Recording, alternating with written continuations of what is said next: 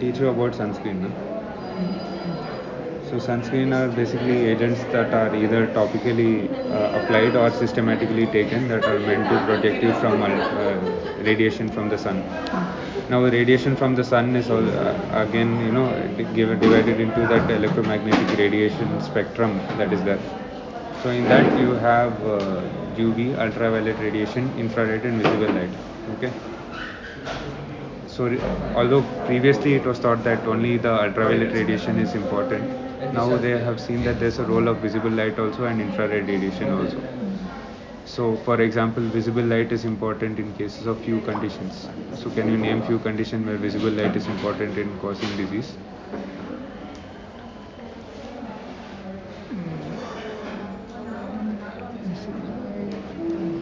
Visible light.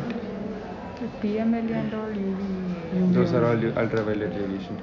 See, but you have to block visible light in case of all these porphyrias and all. No? Porphyrias, the wavelength absorption itself is in the blue region. So there the visible light also has to be blocked. So these patients, that is important. Now recently they have said that this infrared radiation that is there, that is also important in causing the photo aging and all that thing. They're saying infrared radiation also has a role. So again, when you come to ultraviolet radiation, it is again divided into three types. UVC is basically filtered out by a ozone layer. So right now, but UVC is also important because some people have started using UVC for COVID. For destroying COVID, they're using ultraviolet C radiation.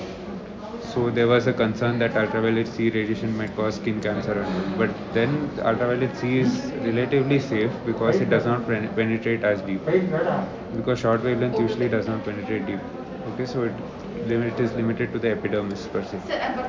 So majority of us, we are dealing with ultraviolet B and ultraviolet A radiation. Okay.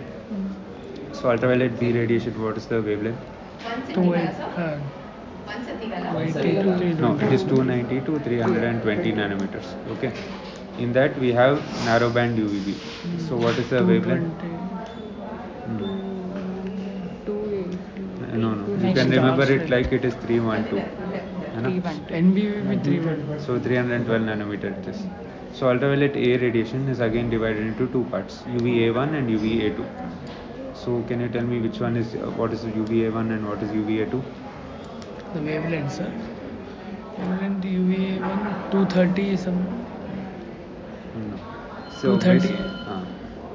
No. It is up to 340. Okay, 340, and this is from 340 to 400. Got it? 340 to 400, then 320 to 340. So basically we want sunscreen that is going to help us with a variety of conditions, not just against UV. So if you go to the photobiology per se, okay, photobiology, you see that ultraviolet B radiation is responsible for causing skin burn and all. Okay, so you want to block ultraviolet B radiation, you want to deal with skin burn. So that is denoted by SPF of sunscreen. Okay. SPF is equal to the protection offered against UVB. So basically it is an amplitude of protection afforded by the sunscreen. It is basically the ratio of minimal erythema dose required with the sunscreen on versus the minimum erythema dose without sunscreen. So without comes on top and with comes at top.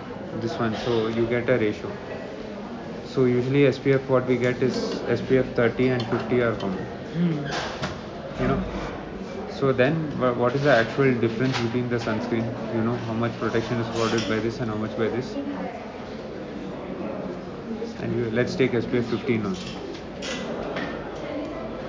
So basically this is normal. So this provides 97% protection, this provides 99. So there is only a 2% difference between the two. This offers 94% protection. Okay, we'll continue.